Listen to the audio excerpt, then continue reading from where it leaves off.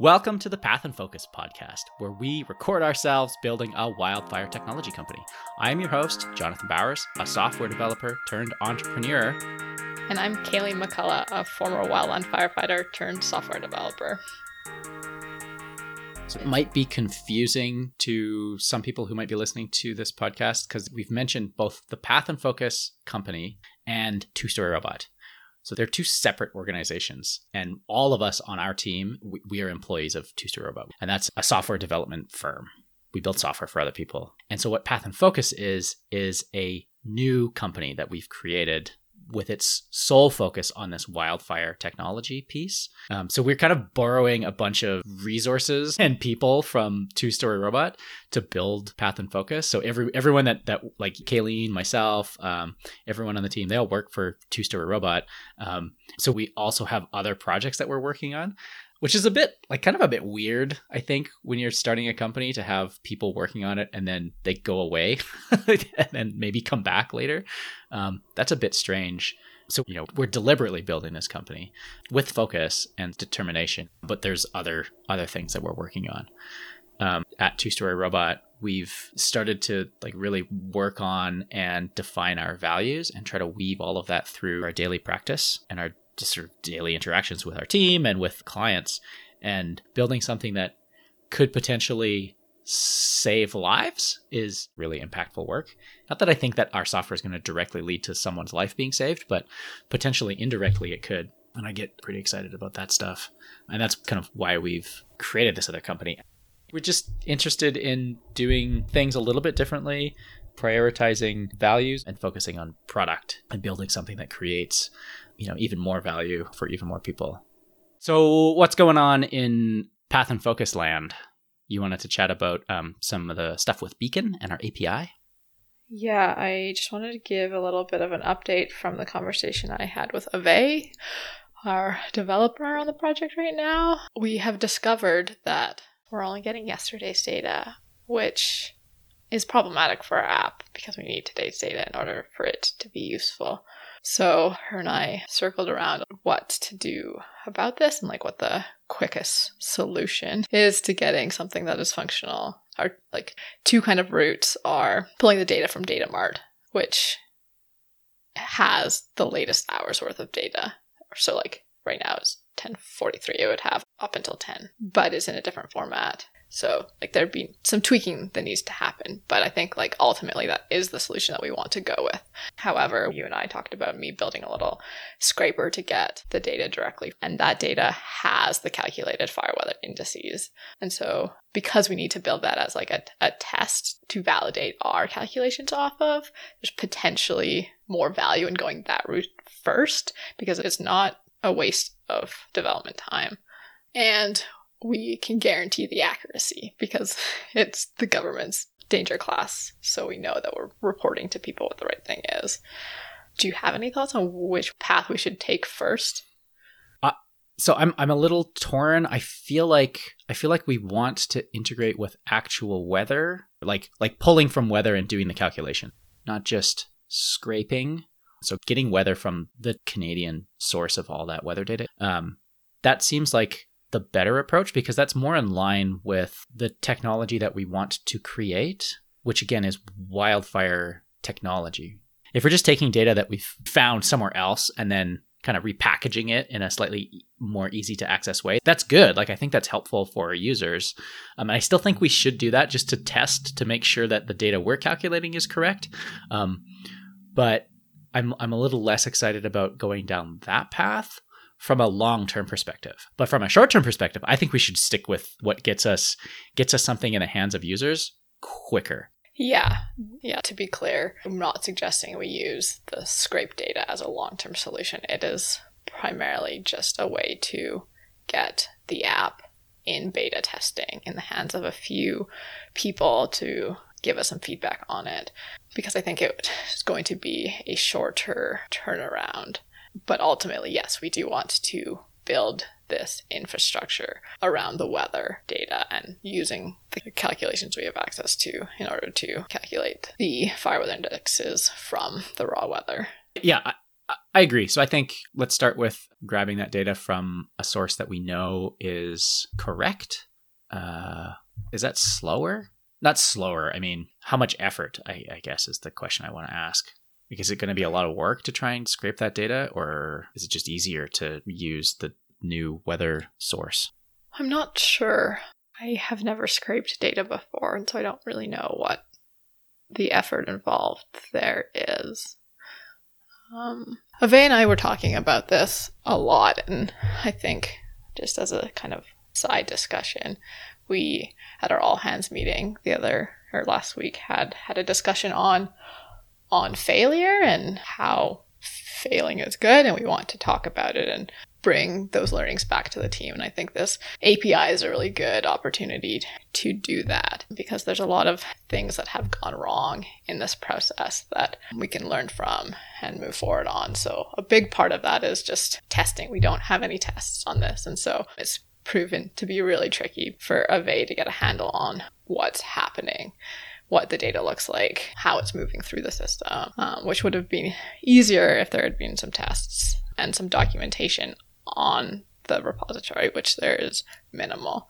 Plus, we had a very long feedback loop. So, like, if we had had these conversations ongoing from the beginning, we probably could have recognized months ago that there was not current data and it wasn't set up to support the app the way that we needed it to. I think that's important to highlight, that there were some failings and we can learn from those. And I think you're right. I think this is a good opportunity to go and explore a little bit more how we can make that whole process a bit better. It's very difficult to tell if this product is going to be successful, even though we take some mock-ups and show some industry folks. They're going to give us good feedback. They're like, yeah, this looks good, but the real value, I think, is in making decisions off of it, which we can't do in mock-ups. Like, we need the data. And so the sooner we can get to something that validates that this is a good idea, the better. And I think validating that against data we know to be accurate is better, because if it's not valuable with data we know is accurate, then we don't need to build anything else. That's one of the hypotheses that we have, is that part of the problem that we're solving is that the danger rating is very hard to get at and to determine. It's just cumbersome and a pain in the butt. So can we just take the data that we know exists and make it easier to access? And if so, then great. We've sort of confirmed one of those hypotheses, and then we can move on to the next one, which is, can we add other functionality and other features and other technology to make it even better? Yeah. So we'll see how this new strategy works and what stumbling blocks we encounter this next phase. Yeah, that's exciting. I like scraping. I find it extremely satisfying.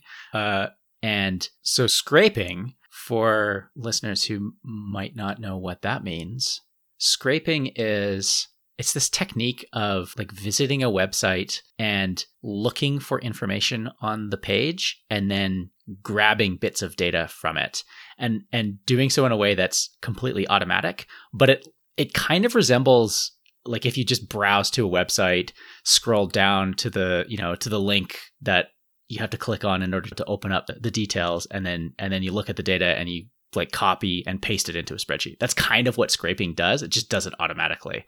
And why you have to do that is sometimes data's there, but the people that have access to that data don't present it in a way that makes it really easy to consume in an automatic way. So the weather data that we have access to is really easy to get. We just go query for it, and it returns just a dump of data. Here's the temperature for every hour for the past 50 years or something, right? We can go and query that, and it's really relatively easy to do. But if somebody didn't think to make that data available to us in that format, we'd have to go and figure out some other way. And one of the ways is to browse a website, click around, and copy and paste that data, but kind of do it in an automatic way. So that's scraping in a nutshell. I think it's satisfying. It seems like unnecessary work, but it also feels like, haha, I got around you, silly organization who didn't bother to make it more easy for us to access this. There is some interesting progress being made trying to build this app for data collection. Right after this, we're about to have a conversation with one of our other developers who is pretty well versed in machine learning on bringing in some really cool machine learning opportunities into this project. I think we talked about this a little bit in our last recording, but like one of the issues we noticed was that sometimes weather stations don't have the weather data for particular hours, and the way that the calculations work, they require consistency in the data. Otherwise it breaks. So we were trying to figure out ways to ensure that they're like work around those gaps in data. And one of the thoughts we came across was whether or not we could use or create a machine learning model off of all of the historic data we can access to estimate what that value should be based on. Yeah. I don't understand how that would work. I mean, I've talked with Chris a few times. So Chris is our chief technology officer. He's got a master's degree in machine learning in computational neuroscience.